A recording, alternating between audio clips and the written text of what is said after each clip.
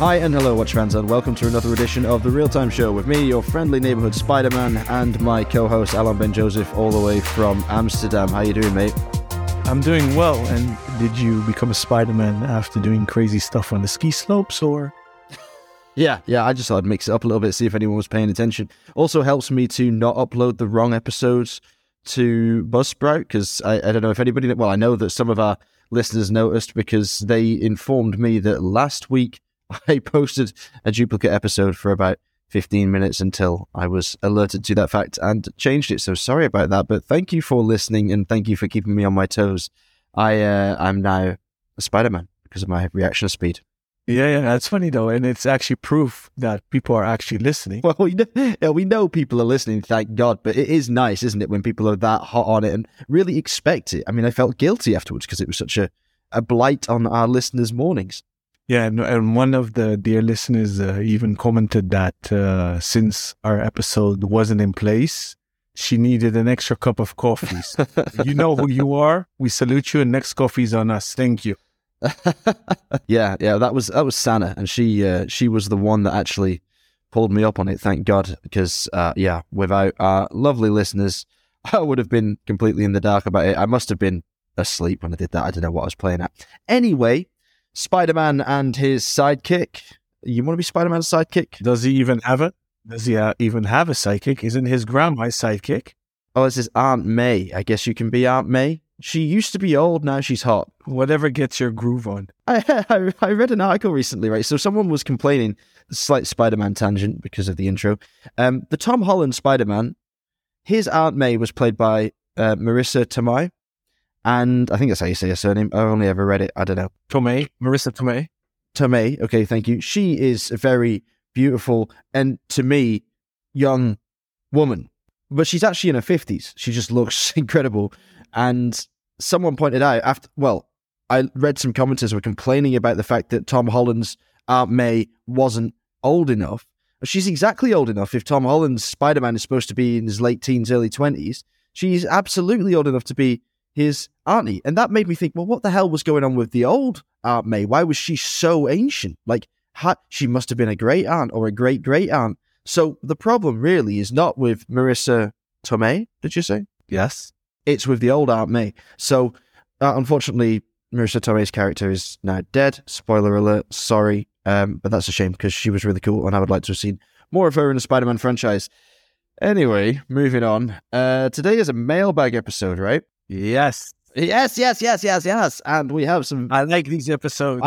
I know you like these episodes. I like them too. I like the energy that they get from us both just naturally because we're so excited to be asked these questions. And we have a really exciting, controversial, a very timely one to start with today. And it comes in from Mike in Amsterdam. Must be one of your crew via Instagram. He says, you have discussed the Moonwatch quite a bit on the show, but I'm curious to know what you think of the Moonshine one they launched recently, and do you think we will see more new editions? Now, this is the big news of the week. By the time this episode airs, the announcement will be exactly 1 week old, I believe, and we are talking about the first limited edition Omega Swatch, Moon Swatch, produced using some Moonshine Gold. So, Alon, why don't you tell us what it's like to look at and what you think of it?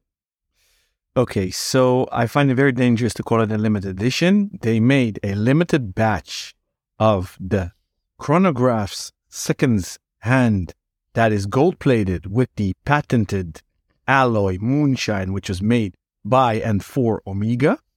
They took the regular Moon version, so it's the gray case, black dial, so the most classic Moon Swatch there is. They gave it a gold-plated hand, the central hand for the chronograph, and that's it. They only launched it in 4 cities, Tokyo, Zurich, Milan, and London. The story goes that it is because these 4 cities have a connection with gold. They produced 1 batch of these hands when it was a full moon in February. So they made it a very beautiful story, but they're still not available online. They made it actually more limited instead of widely available. For me, it's actually a marketing gimmick. I hoped they would add a new planet or a new model and not go the limited route in which they did now, because we obviously knew what happened in the first time around. And initially, they weren't sure to make them limited or not. They were actually blown away by the responses and then what it caused. They actually sold 1 million pieces, they've said themselves. So if you think about it, that's $250 million turnover, extra for the Swatch Group. So I'm not jumping for joy. I hope they would make it more democratic, more available. They only charge 25 Swiss franc extra, so it retails at 275 Swiss francs. That is decent for some microns of gold, and especially this moonshine gold.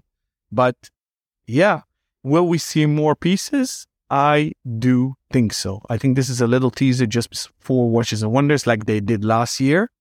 So I'm very curious to see where they're going to take this. What do you think, Rob? You know, that's not just $250 million turnover. I would say that that's a huge amount of profit in there as well, because, I mean, these moon swatches can't cost much to actually produce once you press the go button on the conveyor belt machines.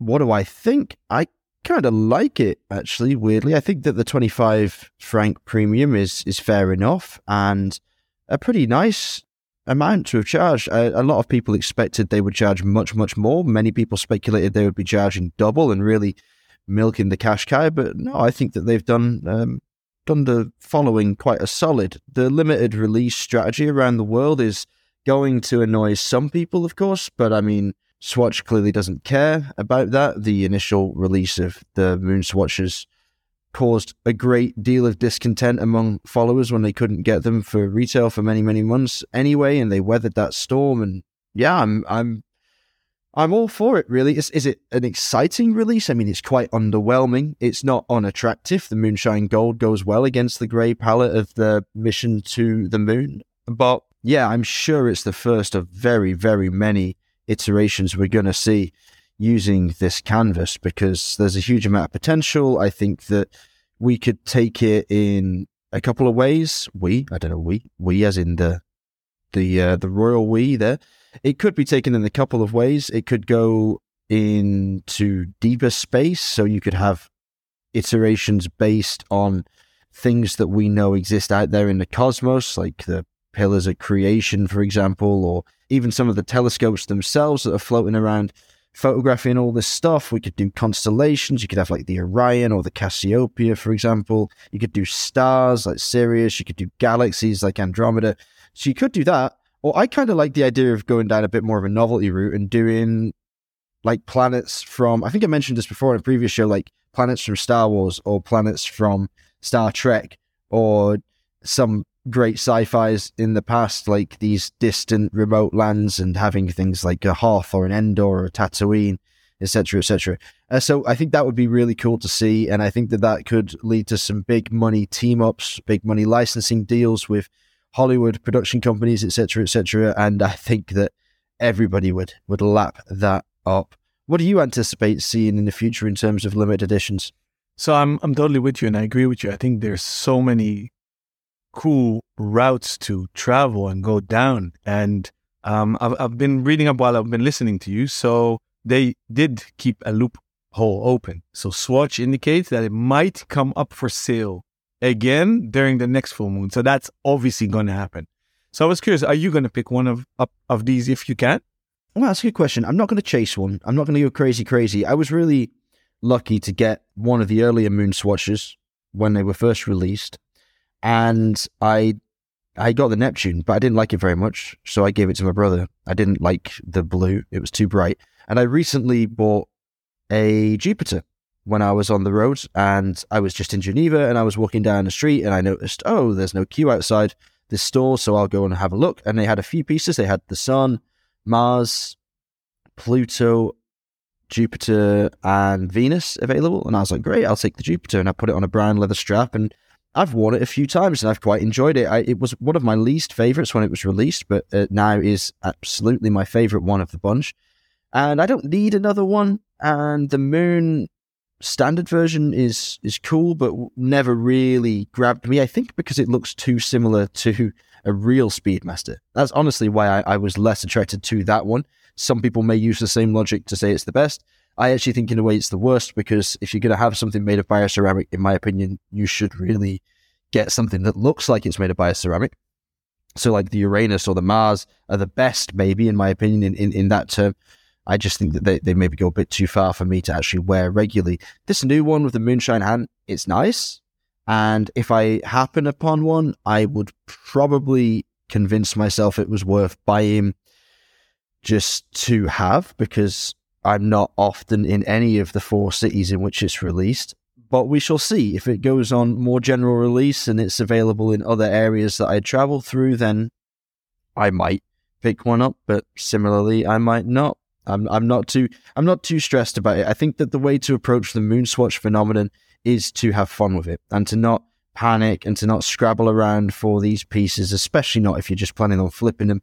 Just wait, take your time, enjoy the hunt. I did. I loved going into stores and being turned away time and time again, because I knew that the one day that I found a piece that I wanted in person, it would all be worth it and it would feel like a real accomplishment, which is hard to get for 250 francs, you know? That adventure is really what I am looking for when it comes to hunting down these models. So, yep, we'll wait and see. But if I come across one in real life and it wows me with its beauty, I might just have to pull the trigger after all. You want one yourself? Definitely not. And you asked me which one would I like. I would love, obviously, an orange one. I like the colored one, so I think they're fun. I think I totally agree with you that you should take it lightly, enjoy it. It's fun. That's what Swatch is about. Obviously, a big shout out and congratulations to Swatch, because they celebrate their 40th birthday on the 1st of March. So kudos to them. Was a nice trip down memory lane for myself. I put a little post up that I've actually literally been wearing and collecting Swatches for 4 decades, because I was 4 when I got my first one in 1983, and never stopped loving them, wearing them, and collecting them, including moon swatches. I kind of expect a big bang with this moonshine, because it was their 40th birthday. Maybe this is just a prelude. I think there's way more to come for Swatch this year. So let's see. I kind of know they were going to tease the Watches and Wonders organization and launch something during that week. Mark my words. Well, that'd be interesting to see, because I'd love to see some more releases throughout the year, because this one is fine.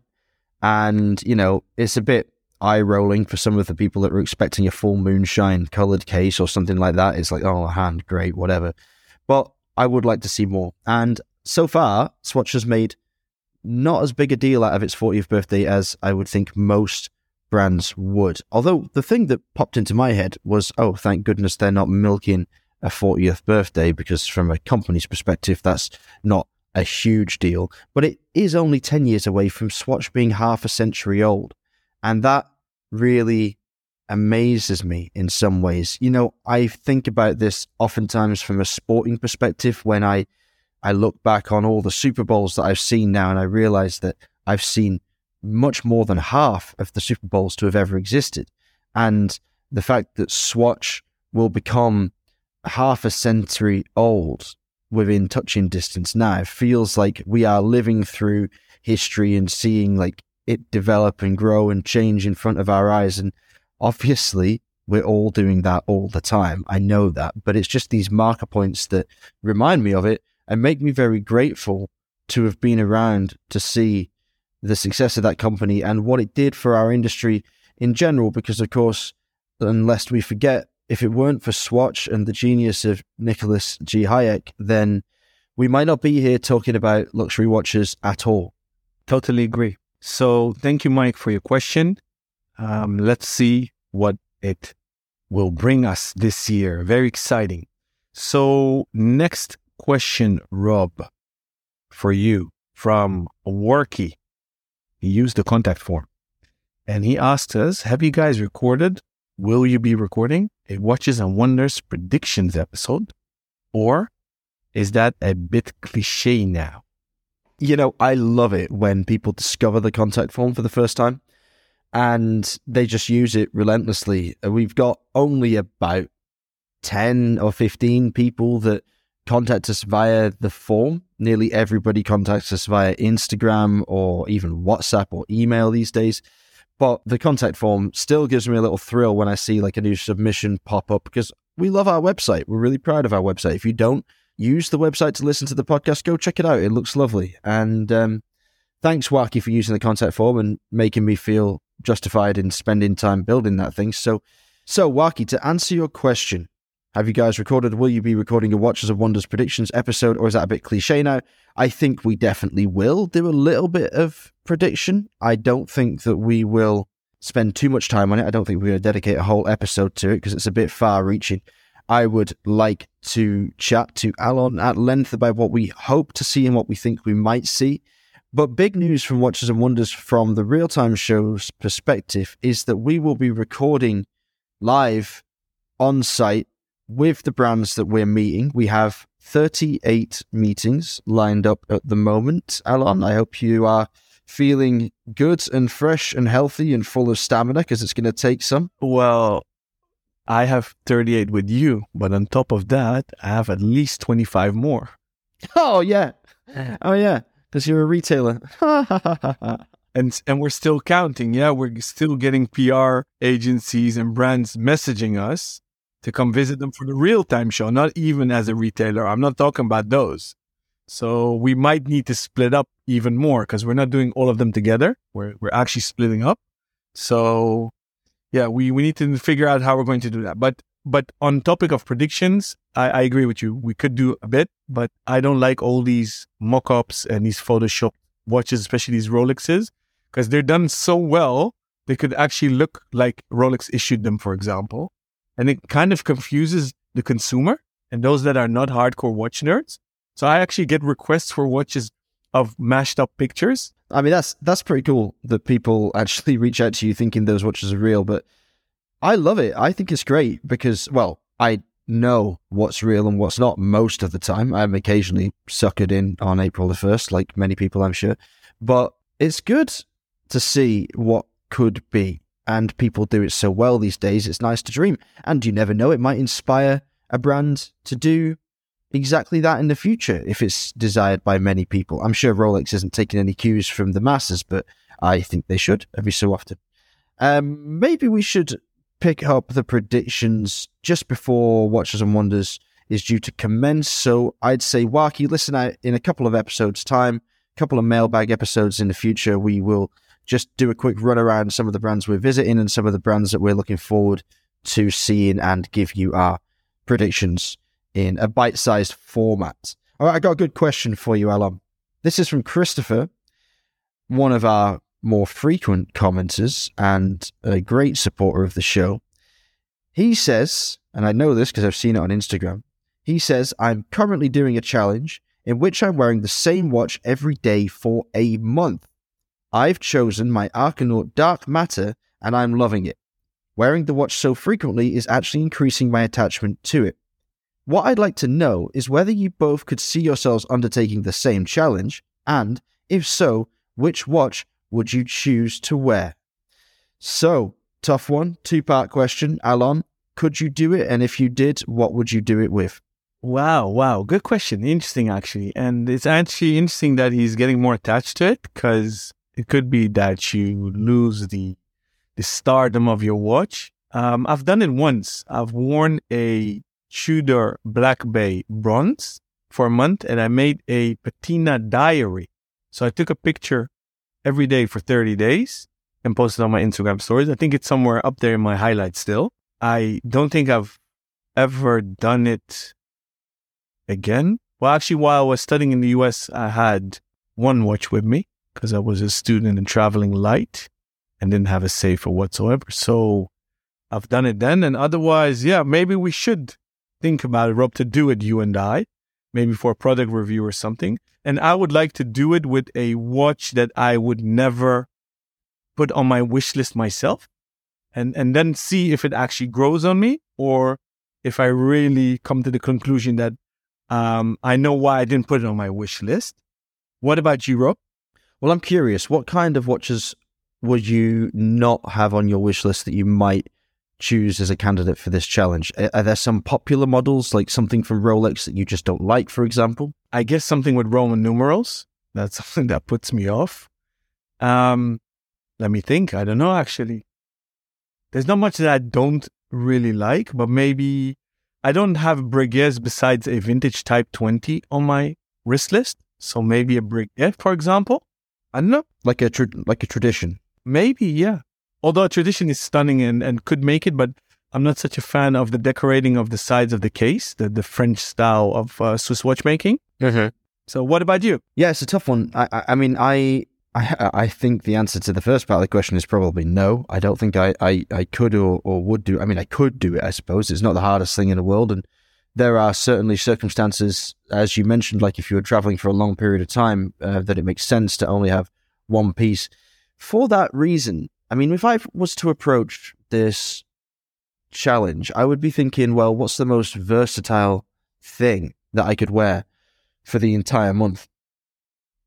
And that would have to include a watch that I could wear during sport. So not just like a steel sports watch, like a luxury sports watch like my Antarctique, which is where my mind goes initially, because I'm like, well, okay, I suppose my favorite watch is my Czepek Antarctique. So I guess that's the one I would choose, right? And then I thought, well, no, because I don't like running in a watch with a bracelet at all. I prefer to run with a watch that has a rubber strap. But I don't want to wear one of my Casios for the whole month because that's no good for, events or going out for dinner or even just from a general enjoyment perspective. That would be a bit of a letdown.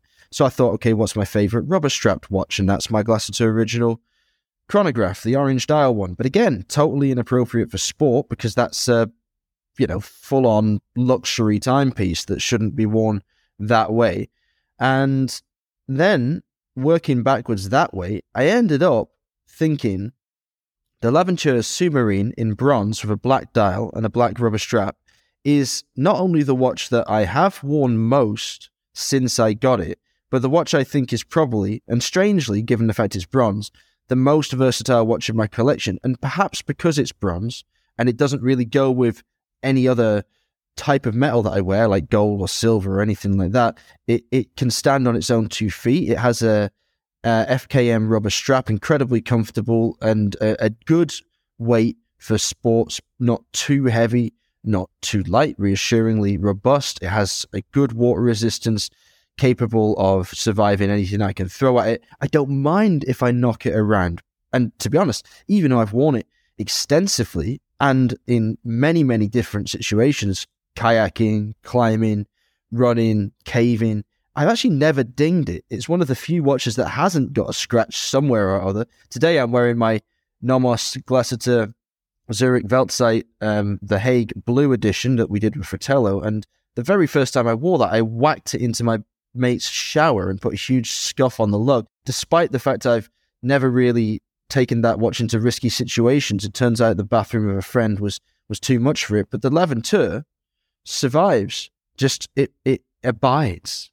The Submarine abides. So I would go for that one because, well, the proof is in the pudding, as we say, and as you like to remind us that we say, I have worn that watch more than any other, and I think that one would probably be a handy little companion for a month, yeah. Interesting.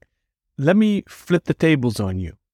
Since we always see the glass half full, and you and I are both positive and maybe even opportunistic, let's hope one of the brands listens to this episode. What watch would you really want to wear for 30 days as a trial? And I'll go first. I would love to do the Greux Force, either or any of them. What about you? God, that's a tough one. So you're saying that I can have anything I want for a 1 month trial? Yes. Do I have to apply the same rules or criteria that I applied to my choice when answering Chris's question? No, just shotgun. All right, man. Okay. Well, I actually have an answer off the top of my head, which surprises me. I would love to wear the new Laurent Ferrier Grand Sport Tourbillon that we looked at on the show not so long back with the sort of rose gold salmon dial. Yeah. I have very little experience with Laurent Ferrier's watches, and he was a great guest, very insightful, very wise man to have on. I think it was episode 6, way back in the early days of the Real-Time show. He graced us with his presence, but his watches have never graced my wrist, and I would love to get to know what the wearing experience of one is like. So Yeah, that would be surprisingly. I had an answer right off the top of my head, and it's not a brand that I would say I lust after particularly, but I am super curious, and I would love to try that firsthand. Lovely pick. That's also high on my list because I've handled quite a few Laurent Ferriers, but it's usually during fairs or meetups, and you don't have the peace of mind and also the moment to sit down and literally absorb how refined and well made it is. And if you don't have the right lighting also, and that's why this challenge is actually perfect, because you have different settings, different light, different outfits, and you can sit down by yourself, nobody interrupting you, and literally absorb the beauty of it. So good pick. Yeah, it's a nice question as well, actually. I don't often think about things like that, and maybe I should think about it more. I'm sure, actually, if we asked Laurent Ferrier, he would probably lend us one for a month if we wanted to try it out. Maybe we should. That'd be nice. We're seeing him in Watches and Wonders, so perhaps we could bring it up then. Okay, next question. This is from our good friend Moritz in Glasgow, a watchmaker himself. He says, and this is a long question, okay, Alon, so bear with me. Okay, tune in, pay attention. Here we go. What do you think about the obsession of some people looking for little mistakes on watch dials or movements, like small scratches on hands or their bevels, tiny dust particles on screws, and stuff like that? As a watchmaker, I love the thought of a perfectly finished and cleaned watch, but I'm also realistic enough to know that it isn't always possible. So if there is a tiny hair of a watchmaker visible through my case back, but only with a 10 times magnification loop, that's totally fine for me, because it shows me that it's done by a human being, and we, as a species, aren't perfect at all. But I have the feeling there are guys around only looking for failures to show them to the public to put the brands in a bad light. They look for hours in different angles and lights for tiny scratches with their loop, or they push the correctors or push pieces with their muscles so fast until something goes wrong, only for writing in a watch forum that if something doesn't work, it isn't worth the money. In my opinion, a corrector, as in a pusher, he means, is for correcting, and a pusher for pushing, and not for hitting with the most power you can manage. What do you think about it, and when does a small imperfection become a failure? Have you guys heard of such people? I would love to hear your thoughts about that from the perspective of a watchmaker and a dealer who has to deal with customer service. All right, that's it. That's the question. So it's a long one, but it's a good one, because it's obviously coming from a place of massive experience, personally from Moritz, and he wants to hear what we have to say from our respective walks in the industry. So I'll let you go first as the retailer who has to deal with customers. Maybe some of these people described here could be called tire kickers. What do you think? They could be called tire kickers. They could be called keyboard knights that like to spray negativity online, but when you meet them face to face, they're a nice little kitten and they purr. It's very interesting, Morris. Thank you so much for your question. I think we could say that it's interesting that you sent in this question because you are a watchmaker at A. Lange & Söhne in Glasgow. So you are at the pinnacle of horlogerie. So I think we need to dissect your question and state, is it a criteria or does it annoy you for any price point? Or do you say, hey, past a certain point or for a particular brand, it's not acceptable?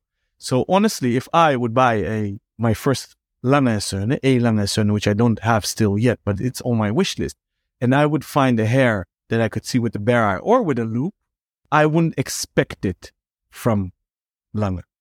Would I get annoyed? No. But would I send it back to get it out? Yeah. The problem is we've been conditioned by the watch brands that it's so meticulous and so well made that these imperfections are not acceptable. And that's maybe a self-fulfilling prophecy the brands created themselves. So on the topic of the particular hair issue, I would find it an issue. If it was a little scratch or whatever, an imperfection in a hand-finished, beveled part of the movement or the case, I wouldn't mind that much because it's the Italian's way of tailoring, right? A little imperfection in stitching shows that it's handmade. So that analogy would go maybe for watches as well. What I see in store as a retailer and online, some people suffer from symptoms of OCD.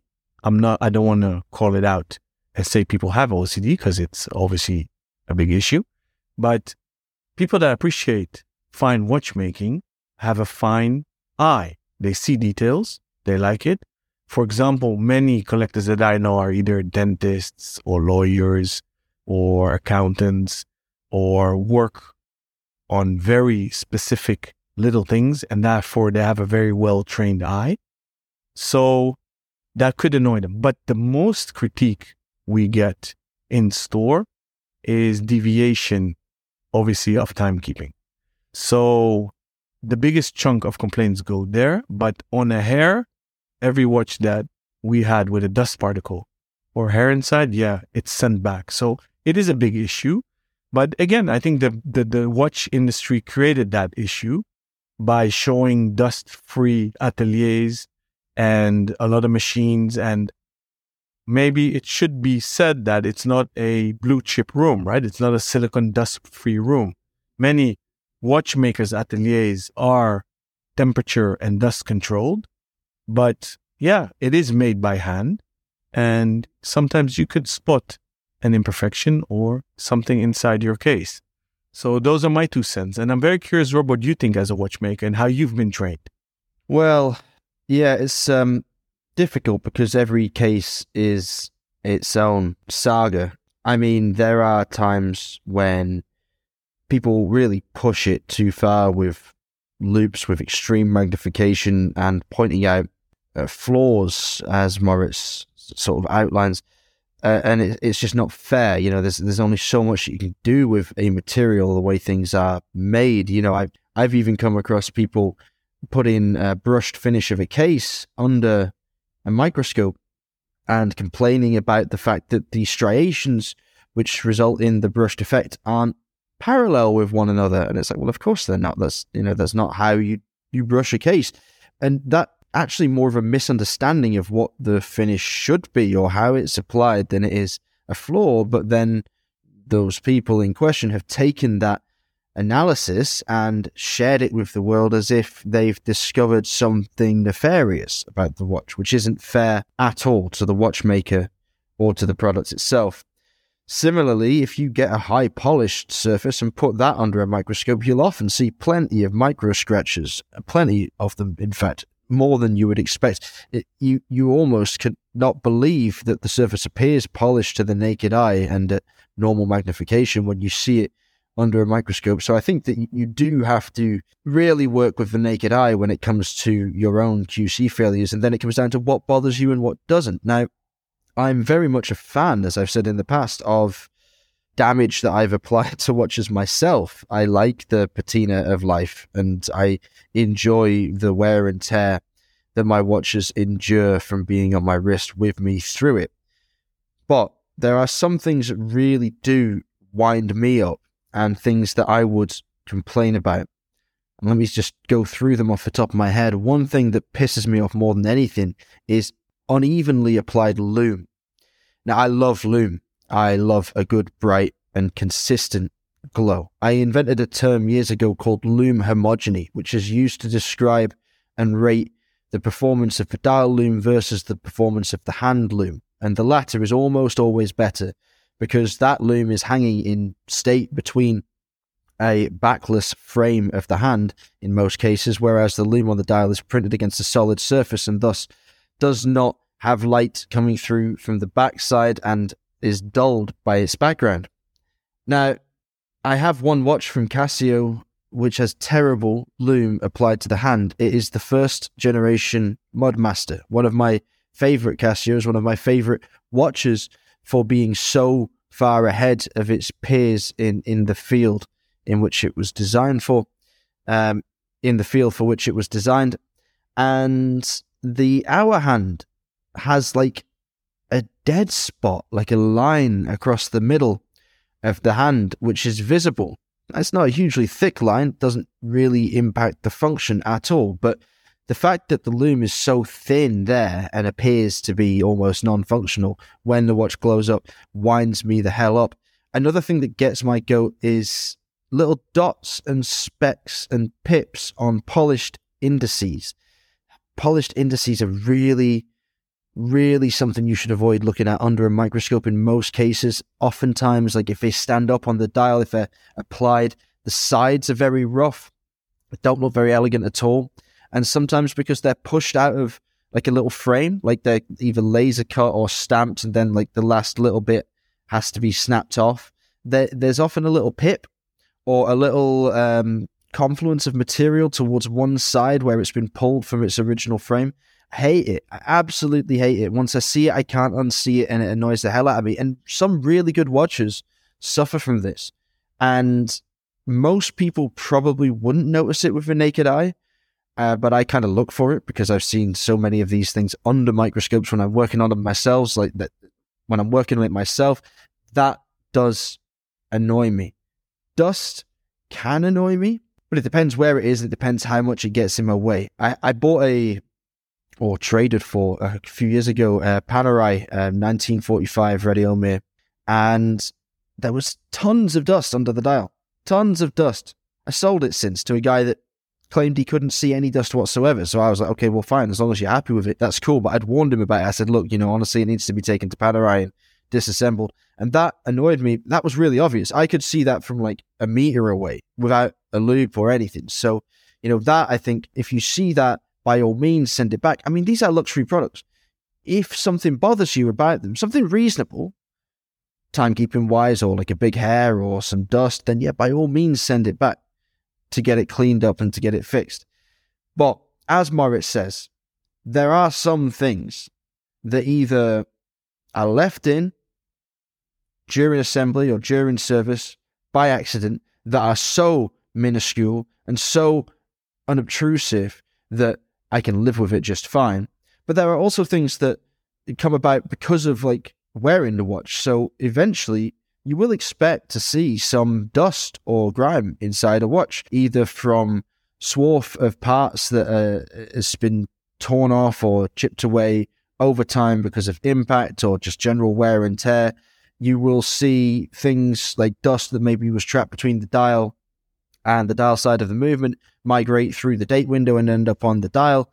Like, okay, it shouldn't be there in the first place, but if these things do happen, maybe oil has jumped out of the jewel cup and has run around the movement somewhere and coagulated and dried and chipped off. And, those things happen as well. And I think that as customers, we have to, as Moritz says, appreciate that this is still a human craft. This is something that someone has done, a machine that has been made, and a machine that can itself degrade over time through no fault of the maker or the brand. And to take that information and then to rubbish the brand name or to detract from the watchmaker's reputation is wrong. That's just not fair. It's not constructive. It doesn't make you big or clever to have misunderstood the product that you've purchased.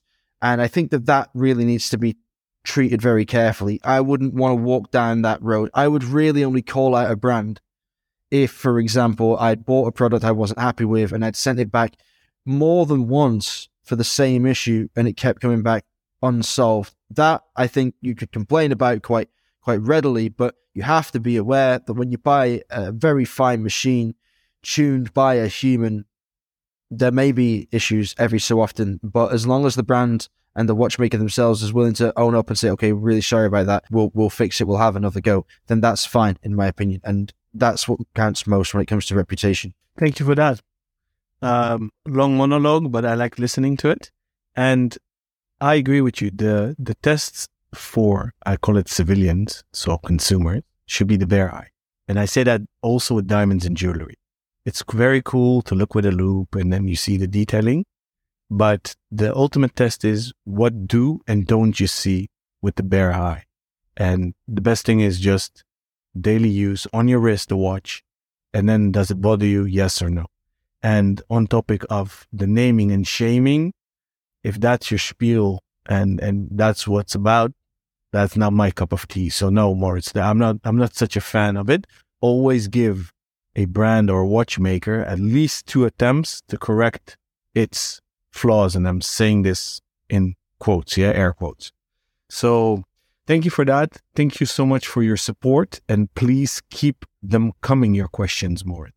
So Rob, I'm actually very curious to see what you think of the new Blancpain, which was launched actually a few weeks ago. And we got this question in, but we have so many questions. I think we missed that one.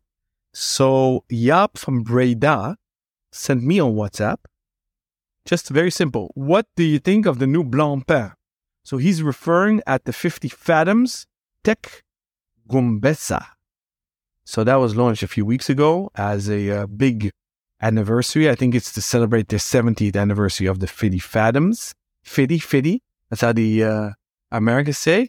And for those that are not that familiar with either that model name or the term, they confuse it often with phantoms, but it's spelled Fathom, which is a unit of length equals 6 feet, which is 1.83 meters, and is used especially for measuring the depth of water.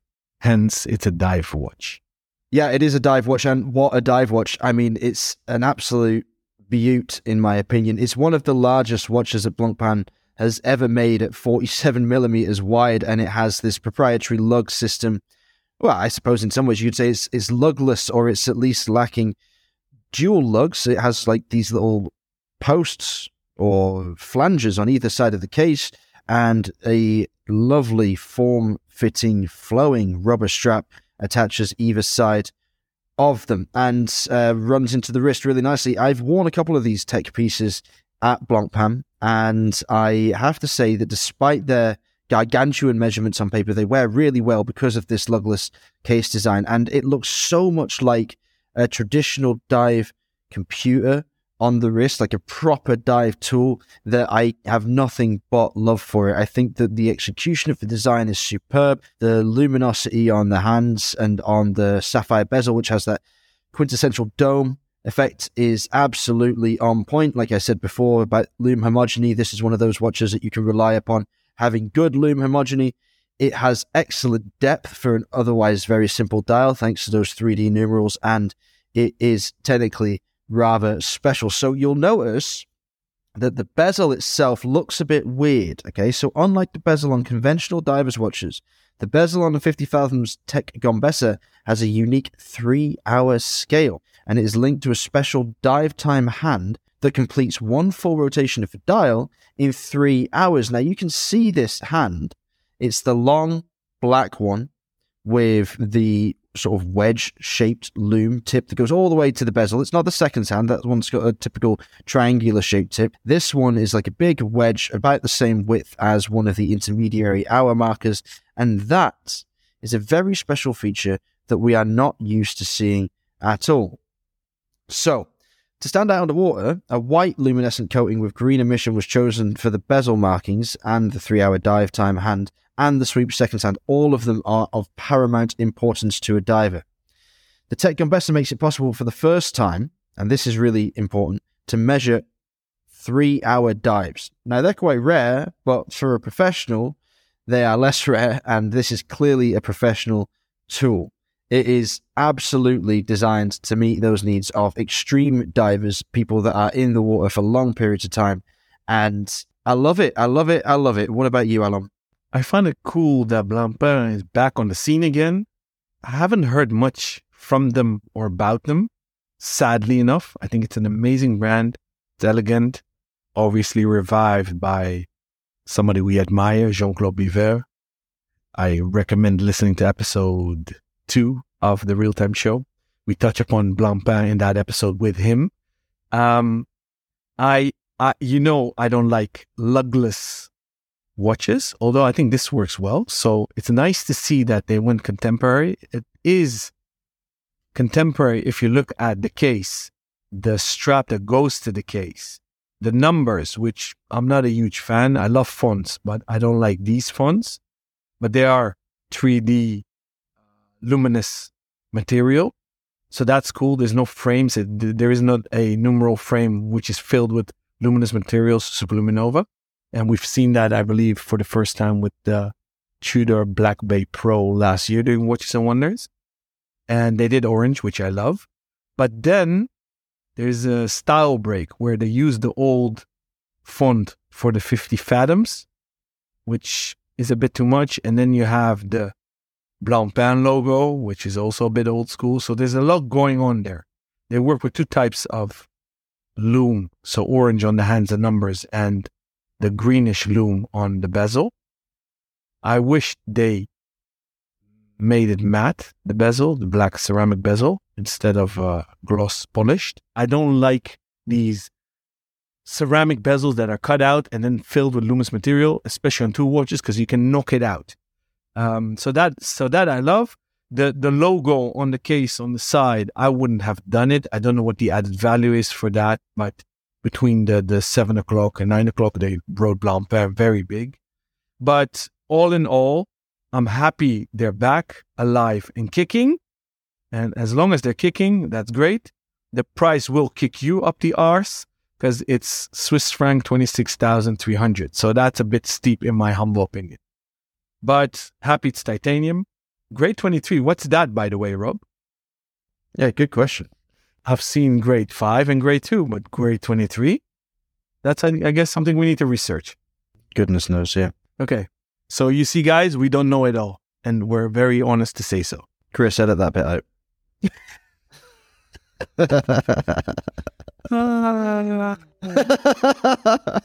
Grade 23, eh? Bloody hell. Whatever next? Whatever next? Thank you, Jaap. We appreciate it. Please keep them coming.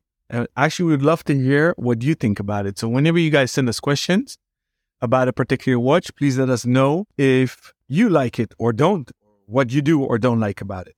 So, Rob, going from one end of the spectrum of new watches launched, Ola from Brussels sent me on LinkedIn a question about the Timex watch that was actually released yesterday or today, which is the Marlin sub-dial automatic in 39 millimeters. He asks, what do you gents think of this watch? And what do you think of Timex in general? Well, that's an interesting question. I wasn't expecting that. What do I think of Timex in general? Well, I have no desire to own any mechanical Timex at all. I like the old Ironman digitals, you know, the ones that used to rival the Casios. You remember those with the really nice luminescent dials? I like those a lot. I'm not really into the brand aesthetically in any way, but I do like the fact that it is doing a lot of its work in America, right? It's really bringing back manufacturing to American shores, so I have respect for it. Not my kind of thing. What about you? I actually love Timex because when I went to the US, I fell in love with the Air Jordan 1, which I've said many times on air. And that's where I discovered Timex for the first time, because you wouldn't see them in Europe, right? So back in the day, it was really, really, really low end. And I remember these luminous dials. They made a bit of mil-spec-ish watches.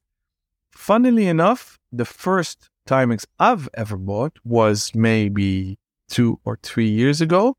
I got the Ace Snoopy collab because I'm still waiting for my Omega Snoopy. So obviously I need a Snoopy because my favorite cuddle was a Snoopy when I was a baby boy.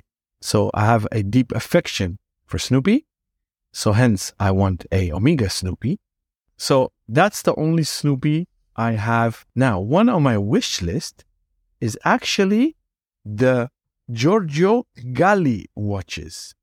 So if you guys have never seen or heard of them, Google them or go to timex.eu or .com. The model is called S1.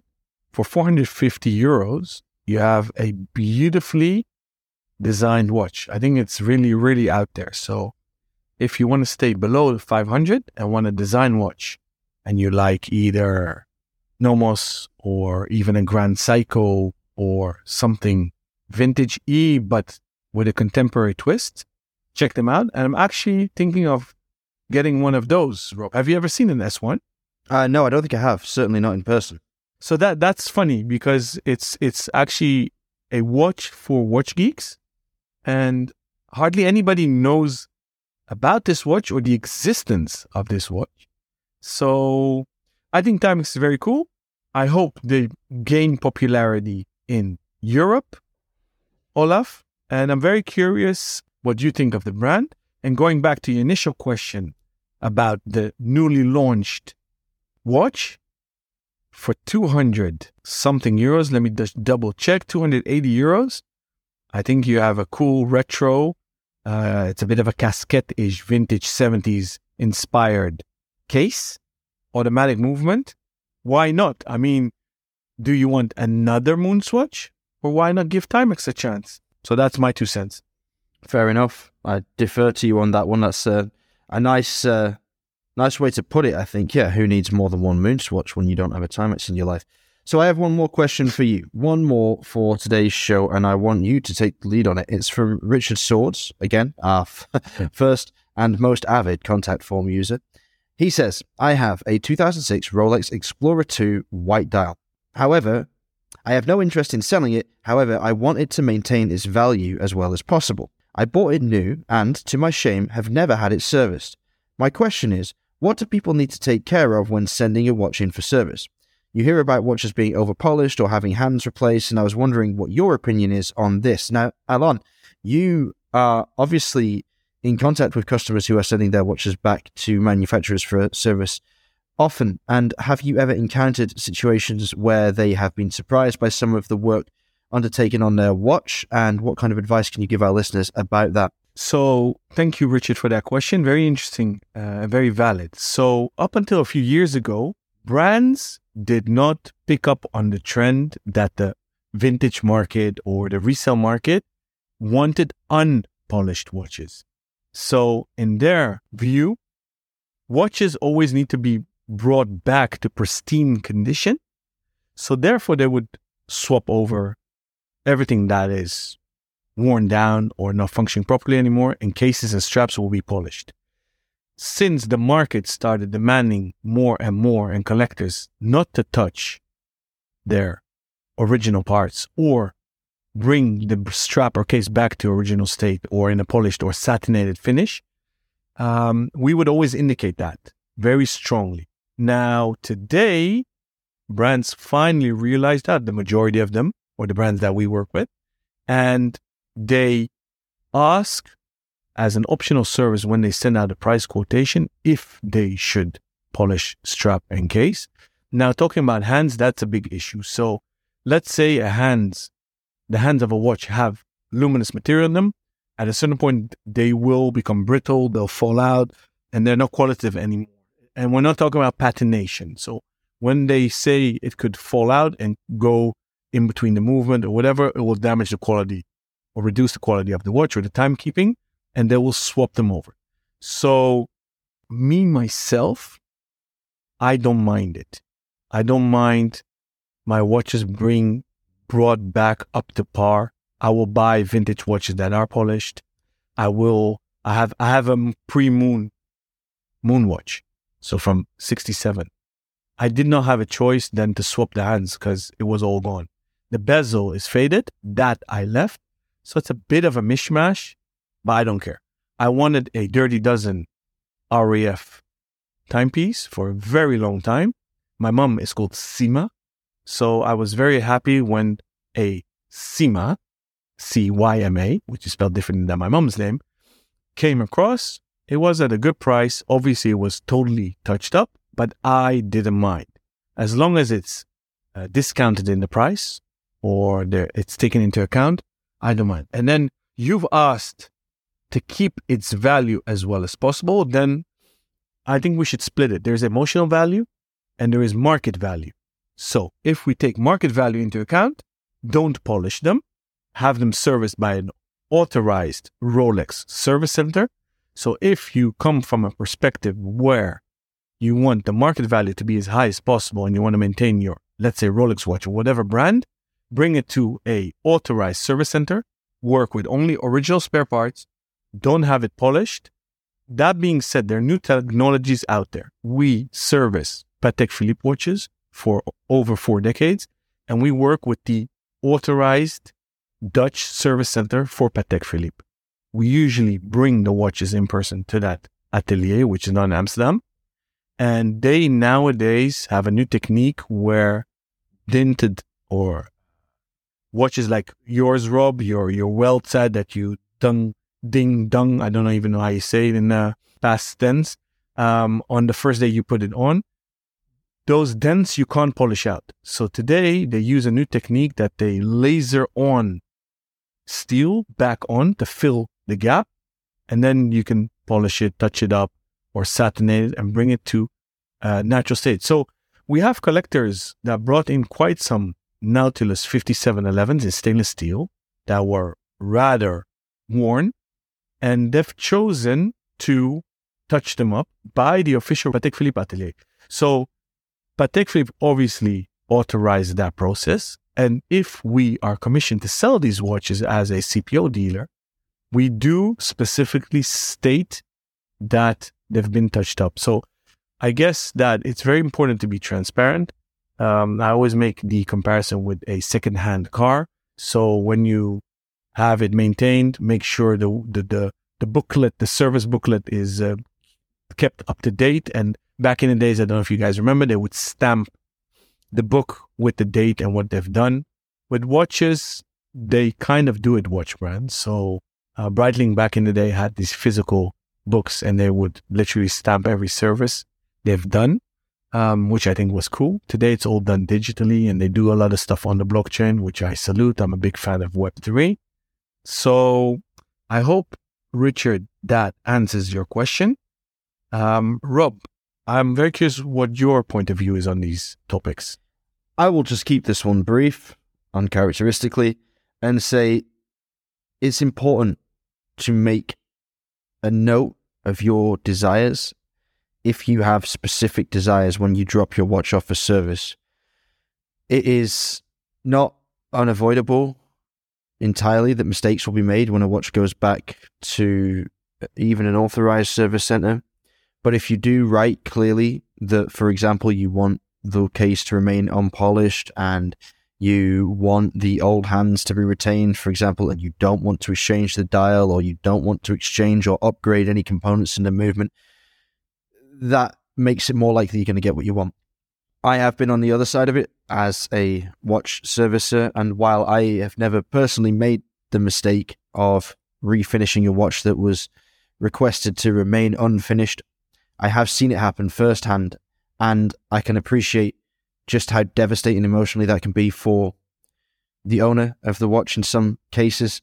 The particular instance I'm describing was a watch that had been worn by a man killed in a motorbike accident, and the accident had left its mark on the watch, and his widow had sent the watch in to have the movement repaired so that it would work and so she could wear it, but she didn't want the case to be touched because she wanted that memento, I suppose. I don't really know what to call it, but she wanted it to be as it was on his wrist when he died. And that was missed somehow. It was in the paperwork, it was noted, it was missed, and one of the case polishers brought the case back to life remarkably. It was almost impossible to believe that they were able to turn that around, but the woman was absolutely devastated, and it was really horrible. So be careful to make those notes. Don't assume anything. Be as clear as you can be about what you want, and fingers crossed that'll be enough in future to ensure that you get the service you require. All right, that sews things up for this show. That was another good one, and interesting to touch on the latest news about the Moonswatch release at the top of the show. If you want to get in touch with us and join in with all of the mailbag fun, then you can do so via Instagram. I'm there at RobNuds, that's ROBNUDDS. Alon can be found at ALONBENJOSEPH, or you can contact us via email, either rob@therealtime.show or alon@therealtime.show. We will be back next week with another exciting mailbag episode and welcoming another guest to the studio. Until then, stay safe and keep on ticking.